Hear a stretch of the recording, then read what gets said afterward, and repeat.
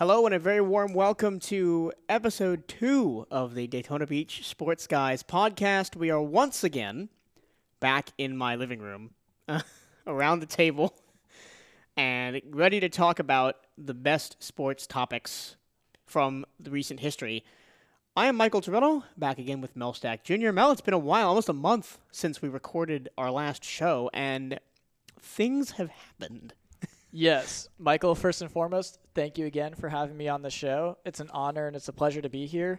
I'm excited to talk about a lot of sports. I mean, certainly a lot has happened in the past couple of weeks, whether it was with the advent of March Madness. My bracket was completely busted, so we'll get into those details a little bit later. A lot of really good UFC action with the heavyweight title bout with Stipe Miocic versus Francis Ngannou that recently took place this past weekend. I mean, the starting of MLB opening day being just yesterday. It was yesterday, yeah, because we're recording this on April 2nd, 2021, for the record. And so I'm ready, willing, and able to, and excited to take this podcast in whatever direction we see fit. Yeah, so just a reminder quickly of how this works. We are two friends from Daytona Beach, Florida, and the idea behind this podcast was let's sit down and just record our normal conversations about sports in sort of a general overview of recent history, because it's what we talk about most of the time. So let's get started with probably the biggest thing to happen in the last month, which March Madness is almost done. It was a crazy tournament. As you said, your bracket was busted. I think I did a little bit better this year. I finally beat my dad in March Madness for the first time in like 5 years. He usually just comes out and slaughters me by picking random teams. Well, okay, how about we start with this? What are your four teams, and if you could just talk a little bit about how your bracket is going in general. Well, let me pull up my bracket then. But while I talk about that, I want to hit on probably the biggest thing, Oral Roberts, man. The first 15 seed to make the Elite Eight since Florida Gulf Coast in 2015. Yeah, I mean, hats off to Oral Roberts. Personally speaking, they did a really good job of busting my bracket, so hats off to them for that one. And they managed to defeat University of Florida, which I'm a little sad about. That also led to the busting of my bracket, but I mean, I couldn't be happier for them. Yeah, so I had Ohio State in the Elite Eight. That killed that. Yeah, so my Final Four that I predicted was Baylor, which is the one team of mine that actually made it in. Illinois, which they lost in round 2 to Loyola Chicago. Come on. Again with this Loyola thing? Like 2 times in a row? And on the other side, I had Iowa coming out of the West. I was very wrong. They lost to Oregon in the second round. And then I believed in the power of the SEC. I picked Alabama to get through in the East. And probably the biggest shock of the tournament is UCLA, the 11 seed, is sitting in that slot. They upset Michigan just a couple of days ago.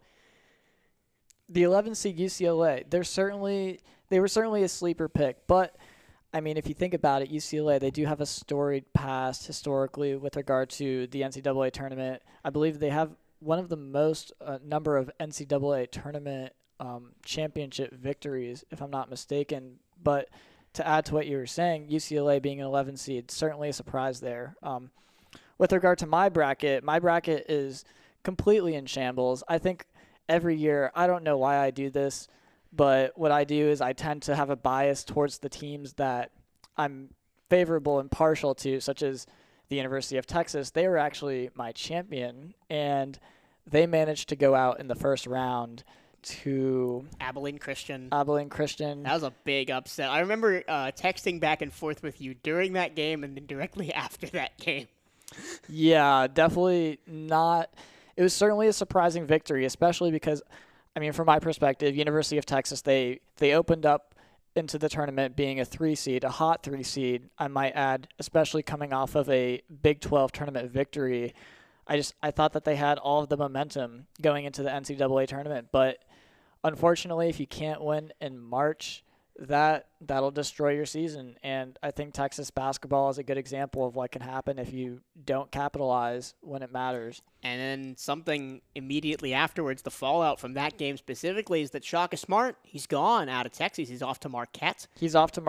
I think that's a good fit for him. Shaka Smart, he's a class act. He's a great coach.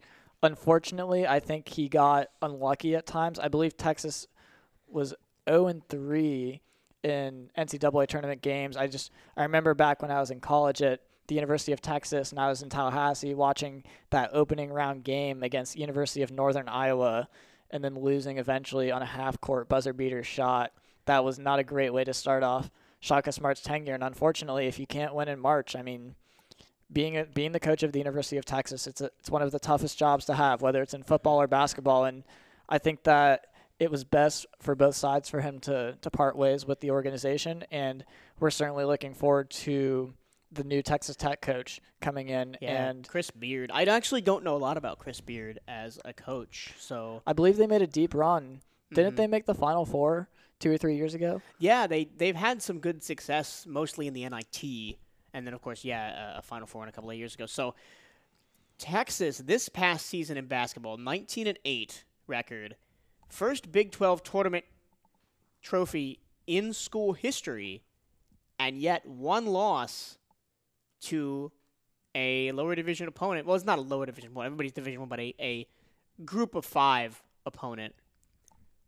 And there it is. It's over. That's why we call it March Madness, my friends. Mm-hmm. So, and I mean, as someone who went to, this is sort of pivoting towards football a little bit, but as someone who went to an FCS school for football, and Abilene Christian is an FCS school for football, and it's good to see them. Good to see the little school, the little guys. But UCLA kind of had a layup then against Abilene Christian in the second round. I was actually really looking forward to a potential UCLA-Texas sort of football-basketball rivalry that they've got going on there, and then Texas didn't come through. Other shockers, I mean, should it really be a shocker that Loyola Chicago was good? I think statistically, Loyola Chicago, they came into the tournament being one of the best, statistically speaking, teams in the tournament. And I was talking to one of my friends who's actually from Chicago, and I remember he told me that's one of the games to look out for, Loyola Chicago over Illinois, believe it or not. But yeah, I mean, they were certainly one of the sleeper picks, and they certainly demonstrated that by taking out the number 1 seed in the Fighting Illini. So I want you to go back and look at your bracket and tell me one team that did good for you. I'm going to tell you, here's a team that did good for me. Syracuse.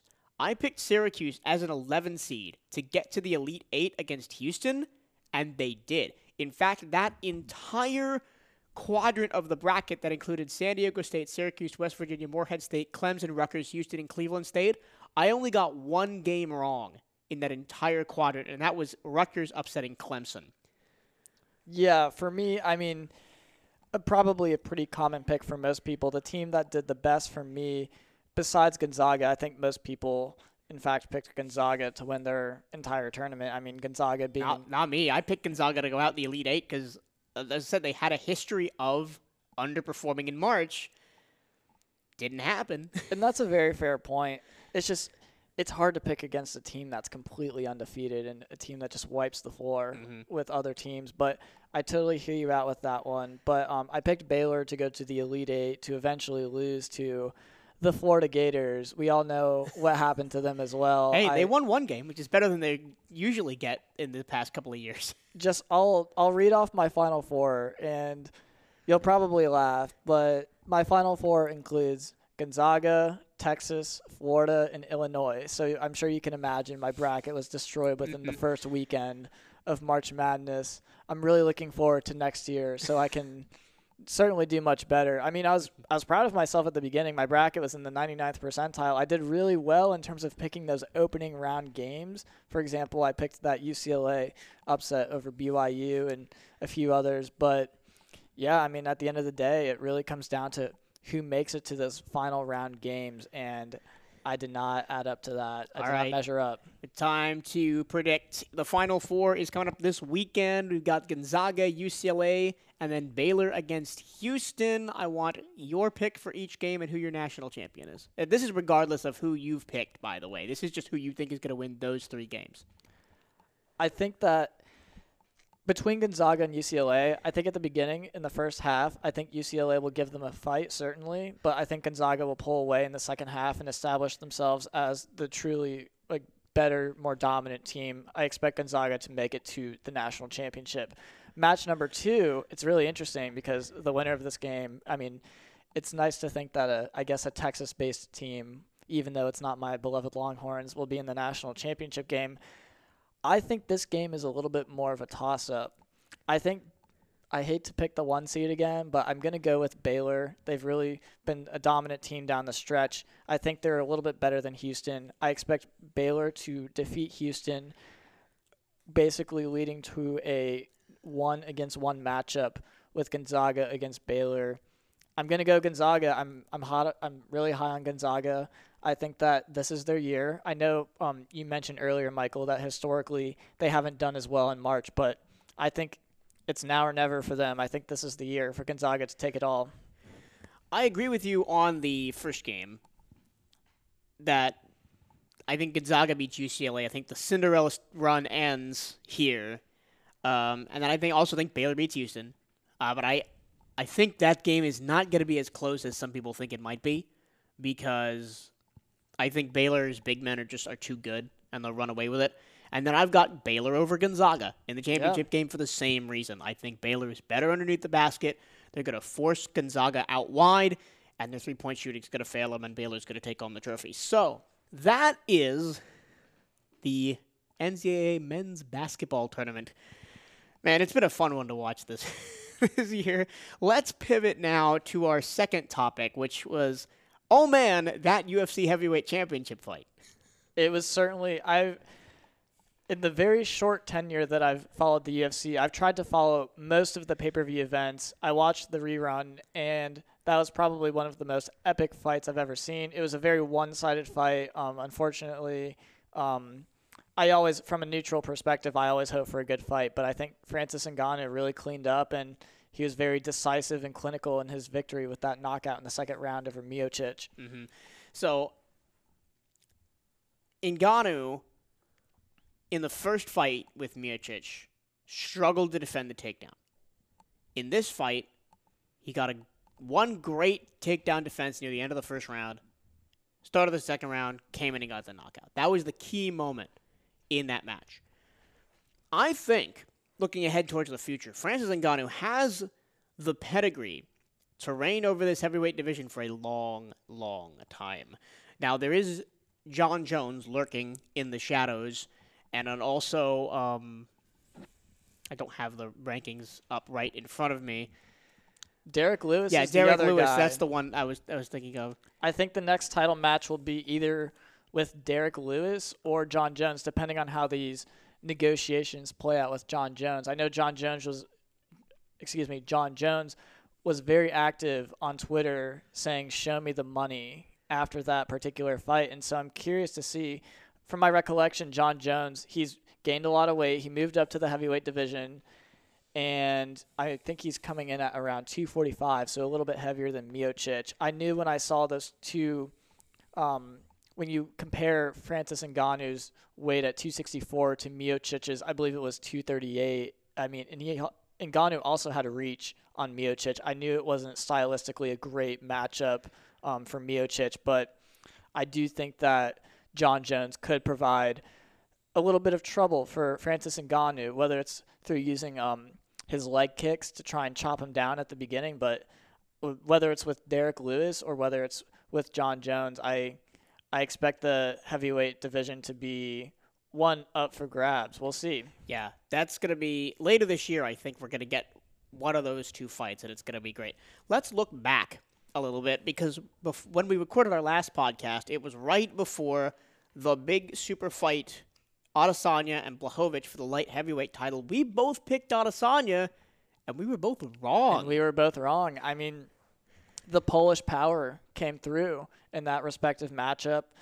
I think stylistically, Adesanya had the advantage being more of a technical fighter, but I mean, when you get thrown onto the ground in the manner that Adesanya was thrown onto the ground, sometimes power prevails over technique. And so I think that's an example as to what can happen. And I got to give Adesanya a lot of credit. He was very humble at the end, and he said the better fighter won. And I expect Adesanya to bounce back from this. I expect him to stay in the division and possibly take on someone else. I mean, in the previous podcast, we talked about how Adesanya has pretty much cleaned out the division at the it was middleweight division, I believe. I know that Robert Whittaker is actually fighting, I believe it's Paulo Costa. Is that the matchup coming up? Yeah, that's the matchup That'll coming be up. another really interesting matchup to see how that one plays out as well. And that's number 1 versus number 2 in middleweight. But again, those are two people that Adesanya has already beaten. And Jared Cannonier should be the next man up for Adesanya, but he lost his last fight to Robert Whittaker. So middleweight is a very interesting beast. I am almost inclined to agree with you that he will stay at light heavyweight, but I think he likes the championship too much to remain away from middleweight for too long. I think he'll be back down there defending that possibly this year, maybe early next year. So coming up is a UFC event. It is their first event in the United States with fans. It's going to be UFC 261. It's Usman versus Masvidal rematching for that the welterweight title.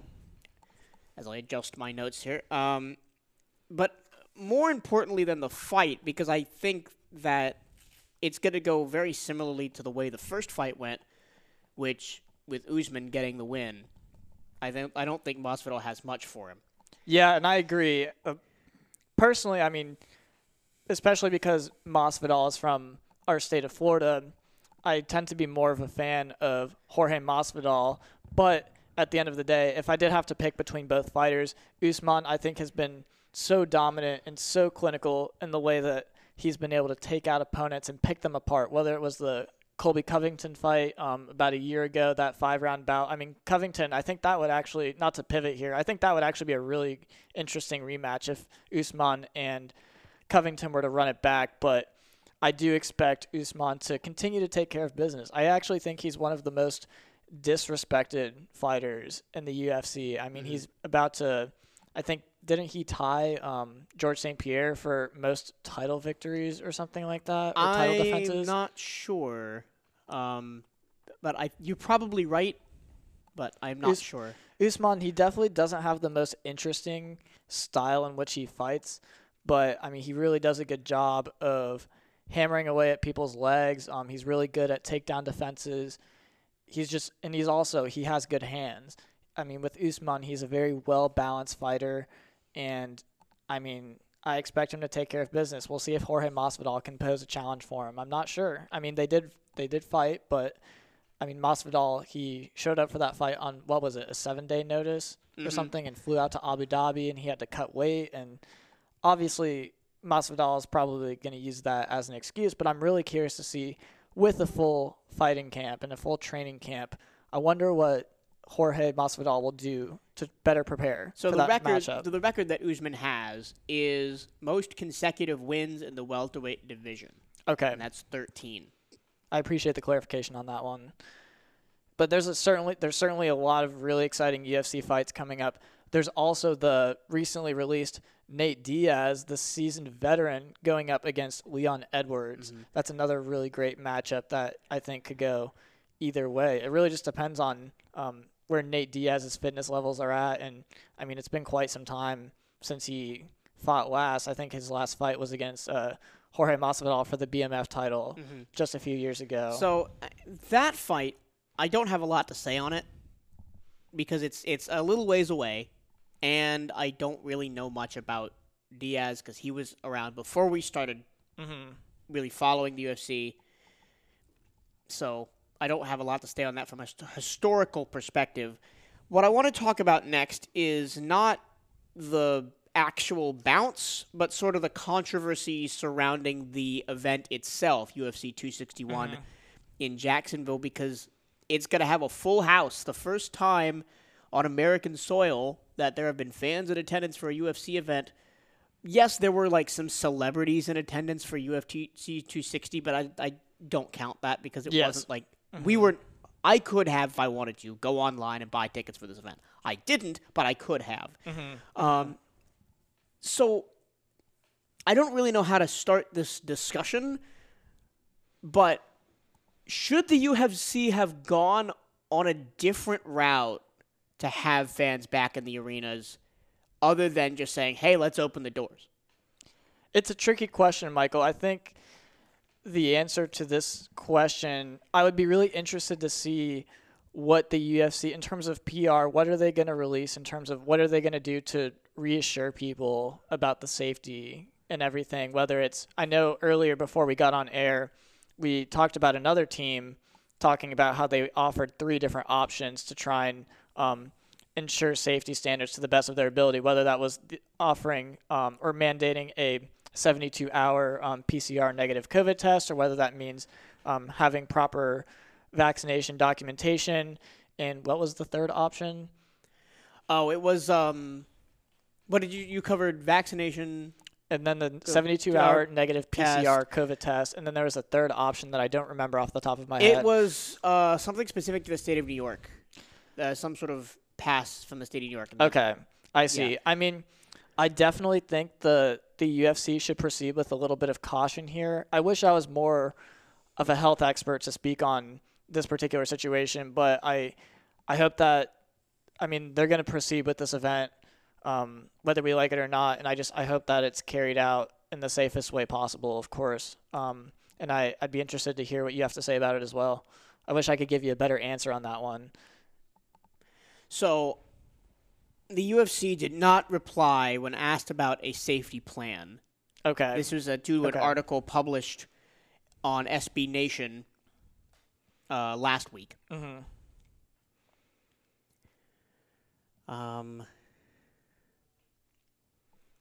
What there will be on the ticket, when you signed up to buy a ticket, you had to basically sign a waiver. So that waiver probably, this is just going off of a hunch, it probably absolves the UFC of liability if you sign. So kind of going at your own risk. And so I understand both sides to the coin there, but I hope that it doesn't become a super spreader event for COVID. Oh, it's interesting because in Daytona Beach, where we are, last weekend, or maybe it was 2 weekends ago, was our yearly motorcycle festival, which last year didn't really happen because of COVID. It was right at the beginning of lockdown. This year, it almost felt like a normal year for the motorcycle festival. There was a lot of people out there. There were a ton of people out there. It almost seemed like it was the most people in quite some time that came down from. I know a lot of the people who do come down for Bike Week traditionally come from the Midwest and other areas, but yeah, it was that. I don't really have a whole lot else to say about it, other than it seemed like it was a huge turnout. And and what I don't know is what the virus spread from that event was. But it almost seems to me like it's a similar idea with this UFC event. Because it's an almost worse because it's an indoor event. People are going to be packed tightly together. I went to, and this is kind of a non sequitur, but I swear it makes sense. Last weekend, I went to my first sporting event as a fan in over a year. I went to the College Basketball Invitational, which was being held here in Daytona. You weren't available to go, unfortunately. But that was, I feel, the correct way to run an event right now and for the foreseeable future. Hopefully, maybe by this fall, things will have cleared up a little bit. And what comes to mind specifically? So, there were very few tickets available. There were only certain seats that you could sit in the venue. Most of the seats, it was I think 30% capacity. Most of the seats had been covered buy either trash bags or cloth or whatever, and you couldn't sit there. Face masks required. There were people working the venue who were going around reminding people, keep your face masks on, keep your distance, and everything like that. And we were very well separated from the court and from the officials and people working the game. We're usually at the Ocean Center where the venue was. You're right on top of the court. They only open the upper level. Okay. So you were far away from everybody. You were far away from the court and the players. And I think that is the correct way to run an event. Yeah, The way the UFC is doing it, I do not think it is the correct way to run an event.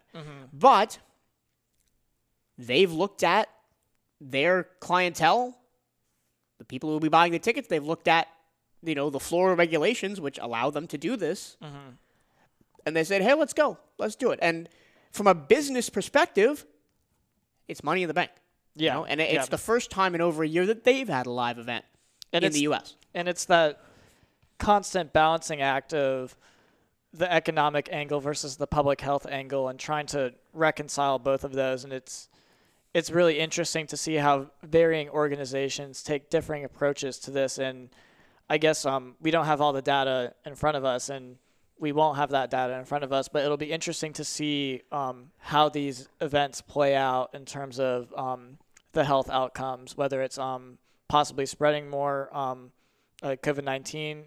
But on the other hand, something that is optimistic is the fact that before we got on air, we talked about the greater availability of COVID-19 vaccinations and the expansion of that too. And so I'm optimistic and hopeful that as we continue through this pandemic, we'll find a way to continue to, especially in a safe way, continue to welcome fans back into the sports atmosphere. Yeah, especially I'm looking forward to getting back to Orlando City soccer games this year. Definitely. Something I definitely missed last year, and hopefully this summer we can go out and catch a few of those. Yeah, I mean, the MLS season is coming up here in just a few weeks, and I know we harped on the MLS a lot in the last episode, so I feel like we probably won't touch upon it too much this episode. But to add to what you're saying, I'm super excited with the advent of Austin FC, Inter Miami, and Orlando City. Those are kind of the three teams that I'm trying to follow with regard to the MLS especially. So I was listening to the radio on the way home. We just went and had lunch. So on the way home, I was listening to the radio, and they were talking about Daryl DK. Yes. And how he has now been linked with both Everton and Manchester United from Barnsley, where he currently is on loan. I think it was Jason Davis on ESPN FC's, who I was listening to, said 80-20 chance he's back in Orlando. And I was surprised by that. I thought that Orlando, with the offers that they're getting for DK from big clubs, wouldn't they just go ahead and pull the trigger and look at finding somebody else up front? I mean, they've already brought in Brazilian legend Pato. Yeah, I mean, I guess maybe what Orlando City's doing is they're just going to evaluate the Pato situation. I know Nani has been with the club for a while now. I believe he plays on the wing, right? He's a winger for Orlando City. It'll be really interesting to see what Orlando City does over the long term. From their perspective, I'm just speculating. This is sheer speculation here. I'm sure they're going to wait and see how things play out before they make any sort of concrete decisions about DK. But, I mean, from my understanding, it seemed like he meshed really well with Orlando City. And I think that there's a lot to say about getting playing time and going to a club that maybe is a good fit rather than the name brand team such as Manchester United, or you said Everton as well. And I mean, you're more of the English Premier League expert, so I think you'd be able to speak a little bit more about this. Yeah, I think if he goes this summer and basically signs immediately with an Everton or a Manchester United or some other team like that, one, he's going to have the summer off, so he will not have played a lot of meaningful games at Barnsley, and then the last meaningful stretch of games he would have played in is last summer in the MLS season. So what I think is best for DK, and this is kind of selfish because I want to see him play for Orlando City at least for this season. Of course. Is to come back, play a little bit in the summer in Orlando, and maybe halfway through the season in the summer transfer window, try and find his way to a European team and play the fall season. But as I said, he's an up-and-coming talent, not just with Orlando City, but with the U.S. national team as well. There's been a lot of disappointment around these parts with the U.S. national team the last couple of days with them missing the Olympics for the third straight time in the loss to Honduras. Cringe. Yeah, it's man. Hopefully we can make the World Cup in 22, but final thoughts about the DK situation. Regardless of what happens, I'm super happy for him, and it's really cool to see players like DK emerge from the MLS and to even in just a year be in the conversation with the likes of Everton or Manchester United. It's really cool to see how these major European leagues interact with the talent that's overseas in North America in the MLS, and I think this is all promising for overall brand awareness and positive growth for the MLS. And I'm thinking of guys like Brendan Aronson in Philadelphia as well, who've recently gone over to Europe. And in a broader sense, people like Weston McKinney and John Brooks and people like that who maybe went to Europe a little bit earlier in their careers, but still where their formative development years were here in the United States. So we'll something I want to discuss maybe in a later episode is the whole U.S. men's national team situation and, the players involved and who our best roster is. But that's going to take some research to get down to the nitty-gritty of that. So let's stay on soccer a little bit and talk about Champions League. We've got Final 8 coming up. First legs, is it next week?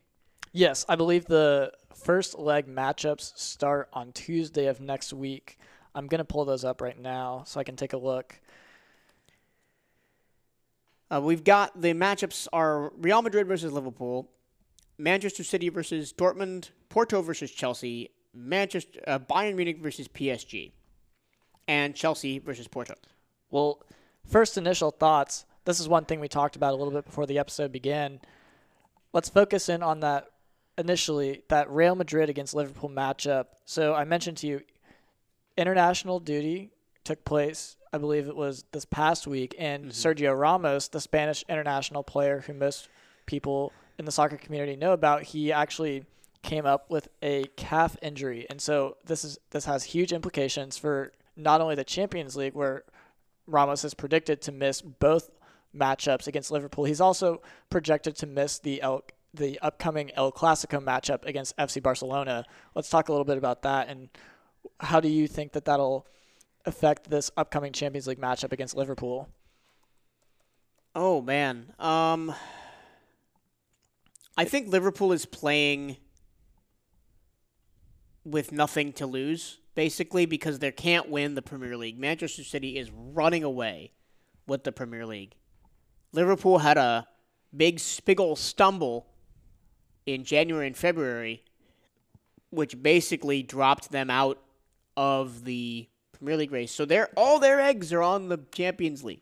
They're certainly going to have nothing to lose in this situation. They'll probably come out guns blazing. I mean, at least historically, on the other hand, with Real Madrid, it seems like when Ramos is in the lineup, they tend to do well. And when he's not, Real Madrid tend not to do as well. I remember just a few years ago when Real Madrid played the likes of Ajax, and I believe Ramos, it was either from a yellow card suspension or a straight red. He did not participate in that matchup against Ajax, and it led to their demise. And I do think that Ramos' absence could negatively impact Real Madrid down the stretch. Yeah, and especially because I think this particular tie over two legs is going to be a sprint. There's going to be goals in this one because you've got Salah and Coutinho on one side, Trent Alexander-Arnold as well, who's a great assister on the wing.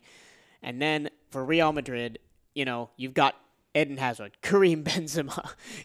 These guys can score. Toni Kroos. Yeah. They can score in bunches. So I think this could be up in the 4, 5, 6 goals over two legs range for one of these teams. And having a defender out like that in a moment that may cost you a goal or two that may decide the match, that's a big, big blow for Sergio Ramos to be out of this one. Yes, definitely. All right, second matchup, we've got Porto and Chelsea. Porto just got finished with knocking out your beloved Juventus. Yes, that is correct. And we just learned 3 days ago that this will be a neutral site game because of COVID regulations. Do you know where they plan on playing these matchups? They're going to be in Seville. Okay, so in Spain. Yeah. Let's see. Is it going to be... I'm looking to see if it's going to be both legs or just one.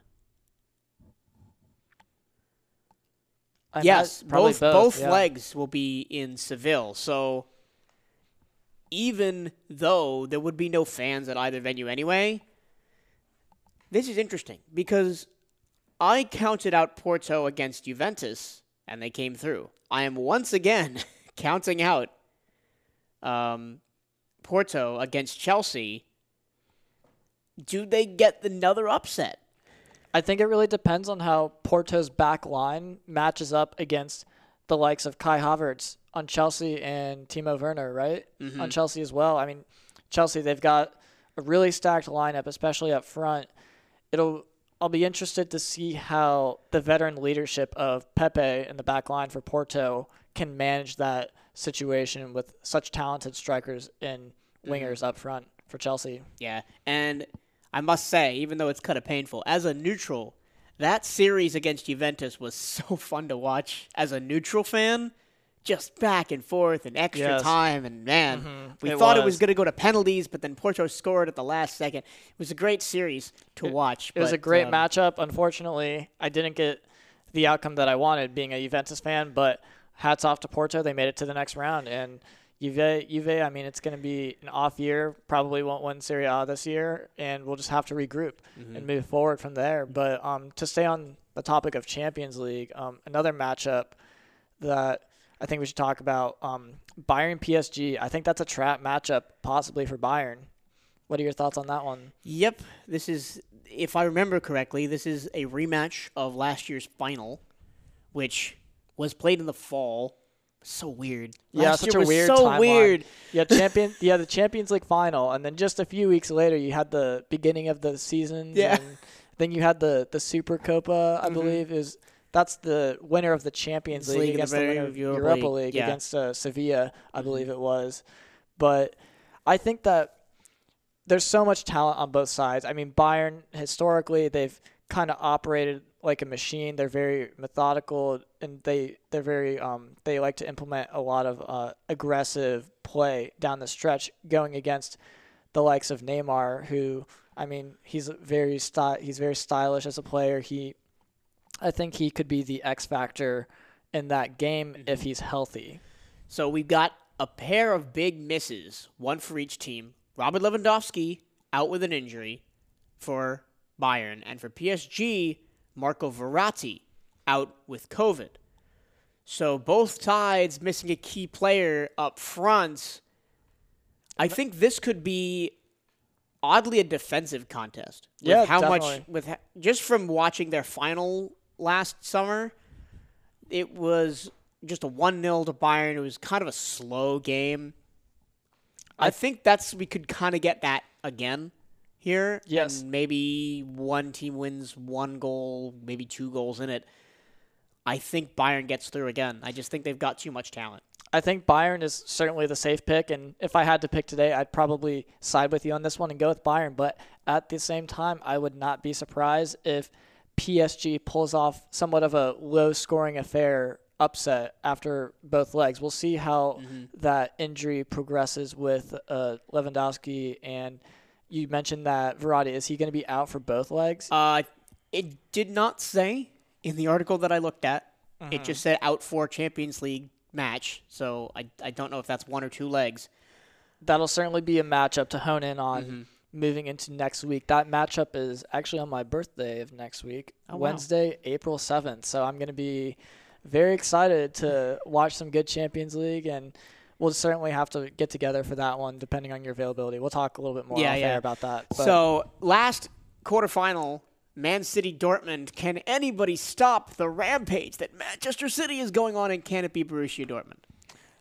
Yes and no. I really think it's going to come down to, I mean, historically, Man City, they've done such a good job with the English Premier League, and we talked a little bit earlier about how they're running away with the league this year. However, they've historically not done as well in the knockout stages of the Champions League, and I'll be fascinated to see how Holland on Dortmund being pursued by so many clubs. Mm-hmm. That will be the X factor, I think, in this particular matchup, and see if he can make an impact on the game early down the stretch. So no Jadon Sancho for Dortmund, and that's huge for Borussia. Unable to for the first leg, questionable for the second leg. He's been out for about a month with a calf injury. But that's big if he can't get there. And I want to pivot, because that's the last matchup we're talking about. I want to pivot to Erling Haaland, because he is the darling of the transfer market right now. His contract with Dortmund is up this summer. His agent and his father were in Barcelona last week talking with FC Barcelona. They were in England just yesterday talking to Manchester City. And also Madrid. And Real Madrid. So who is going to get him, and how much money will they have to fork up for this star? Even in the era of the COVID pandemic and lower transfer fees, I mean, if I'm Holland, I would expect this transfer to be at least 100 million for sure. Just given his age and his promise, I would expect it to be over 100 million pounds or euros or whichever currency we're going to use here. But it seems unlikely that Dortmund will be able to hold on to him, most likely. I think your guess is as good as mine in this situation. I have absolutely no idea where he's going to go. But, I mean, the two main clubs that can really afford him with that kind of money is Manchester City and PSG. We'll see what happens. But, I mean, obviously FC Barcelona and Real Madrid, you can't rule out those clubs either. So, it's probably going to be one of those four that we just mentioned. It'll be really interesting to see what happens moving forward here. So, I don't think you're right. I think those are the four clubs. But I think it's got to be Man City in the lead, because I don't remember if we talked about this on the last podcast, or maybe just talked about it just in passing, that they made a bid for Messi when his contract was up before he signed with Barcelona, again. They are not afraid to go after big names and to flash the cash for big names, and there have been rumors that Sergio Aguero is going to be moving on from Manchester City. Haaland plays a similar role and could be the striker of the future, replacing Aguero for the Citizens, which, as a Manchester United fan, I mean, I would just roll my eyes, come on. We had to deal with Aguero for 10 years, and now we've got this new guy who's going to be there for a while. What Haaland offers, he's so athletic, and he also has the size, too. That's a huge implication for, I think, a lot of clubs will be looking for that guy who offers the speed, the versatility with his size, his ability to head the ball well. I mean, he really offers the complete package for any team. And, I mean, you can speak more on the tactical analysis with Manchester City, as I don't really watch them too much. But, I mean, he could be that guy to fulfill Aguero's space when he decides to move on. Mm-hmm. I'm just thinking of how much I would love to see Erling Haaland at Manchester United. It's probably not going to happen because they have an abundance of strikers, but, man, that would be something else. Icing on the cake. All right. So I wanted to ask you next, just a sort of general question. What are you looking forward to watching coming up in the next couple of months? This is not just, we've talked about like UFC 261 and the Final Four, and just things in an immediate vicinity. But in the months of April, May, June, heading into the summer, what do you have your eye on? And this can be as broad as an answer as you want to make it. To answer your question, I'm going to say the Olympics in Tokyo. I know that they recently released a statement saying that fans from outside of the country will not be allowed, but nonetheless, growing up watching the Olympics, and especially watching the Summer Olympics growing up in the state of Florida, I always really enjoyed watching the swimming, the track and field. I think they're bringing in surfing now to the Olympics. Surfing and sport climbing. There are 5 new sports: surfing, sport climbing, skateboarding, karate, which it makes sense, and then baseball and softball are coming back. They have been out since, I think, the Beijing Olympics. So, yeah, I agree with you. The Olympics is always one of the highlights of my sporting every 4 years, or I guess 2 years with the Winter Olympics. I mean, and for me, it doesn't really matter to me that they're not having fans from all around the world because I wasn't going to go anyway. Oh, yeah, you and me both. That was just one point I wanted to add. I'm especially interested in watching the walking marathon event. Oh, the race walking. Race walking is an interesting beast. Don't knock it till you watch it. That's all I'm going to say. It's quite the scene. Yeah, so the Olympics definitely. For me, I mean it's baseball season. I love Major League Baseball, so and for me it's more so I listen to the radio. And basically every day I have baseball on the radio. So it's the soundtrack of my summer. So I'm super excited for that. Also, we've got both NBA and NHL playoffs coming up. Both of those leagues are entering the latter part of their seasons. And what did the tables look like in the NBA specifically? So let's look up the NBA standings. We didn't really anticipate going here, but let's talk about it while we're here.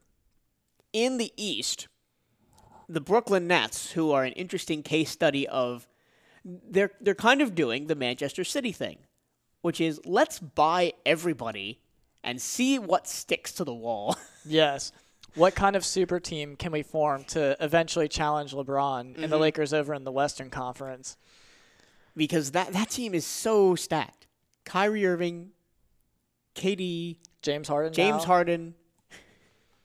Yesterday was April Fool's Day, and I got to tell you, I almost got fooled because they put out a post that said Vince Carter is coming back and signing with the Nets. Oh, my gosh.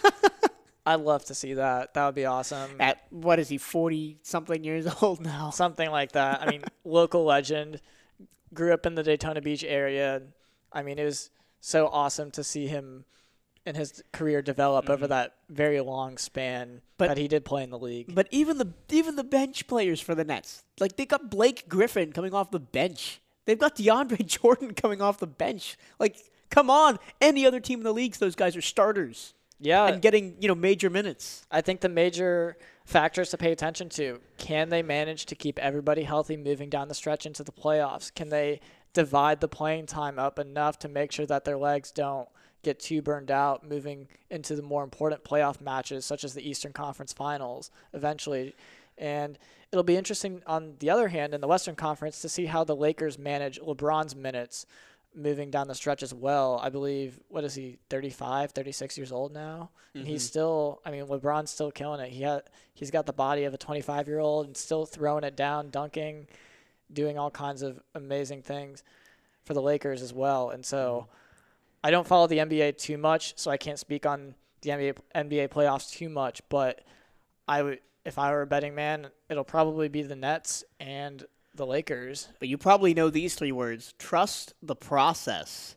The 76ers are in second place in the East. They finally put it all together. Who do they have on their roster these days? Joel Embiid, Ben Simmons, Dwight Howard, Seth Curry, Tobias Harris. I feel like Dwight Howard always manages to find a way to end up on these winning teams. I think he was on the Lakers team last year, right? That ended up winning the playoffs.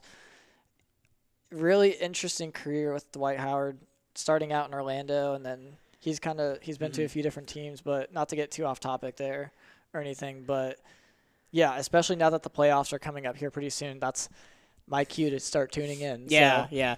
But in the West, it's been an interesting season because the Lakers are in fourth place, and the teams with the three best records in the NBA are above them. The Jazz are number 1, the Suns are number 2, and the Clippers are number 3. It's been a very interesting season, and the Jazz, with my sort of, I also don't really follow the NBA that closely unless it's my team, which is the Heat. The Jazz kind of came out of nowhere, but with Luka Doncic, hey, anything is possible. Doesn't he play on the Mavericks? No, that's the wrong team. Donovan Mitchell is the main guy for the Jazz. I'm sorry. Shows how much I know about the Jazz. Actually, I was thinking of the guy in Denver, Jokic with the Nuggets. Yeah. Last time I checked, he pretty much leads the team in almost every statistical category. Yeah. Whether it's points, rebounds, assists, all of those. So it's interesting that just sort of looking at the NBA as a whole, the whole super team concept Seems to be picking up steam. Well, it started, at least in my eyes, back when LeBron and Dwayne Wade and Chris Bosh went to the Heat. And they always clashed with the Dirk Nowitzki Mavericks. And that was sort of a one-man team. So you have the same sort of balance now, where you have teams like the Nets, like the Lakers. But you also have sort of one-man teams like the Nuggets or like the Suns. I guess the Suns are a two-man team. They've got Chris Paul out there, and they also have Devin Booker. It's going to be interesting getting into the playoffs and seeing series against these teams. So can the teams that rely on one or two players beat the teams consistently with deeper rosters? And last year we saw that that's not really true. Yeah, I mean, I think at the end of the day, it really comes down to, we talked a little bit about managing minutes earlier in this podcast. I also think it comes down to, can teams peak at the right time?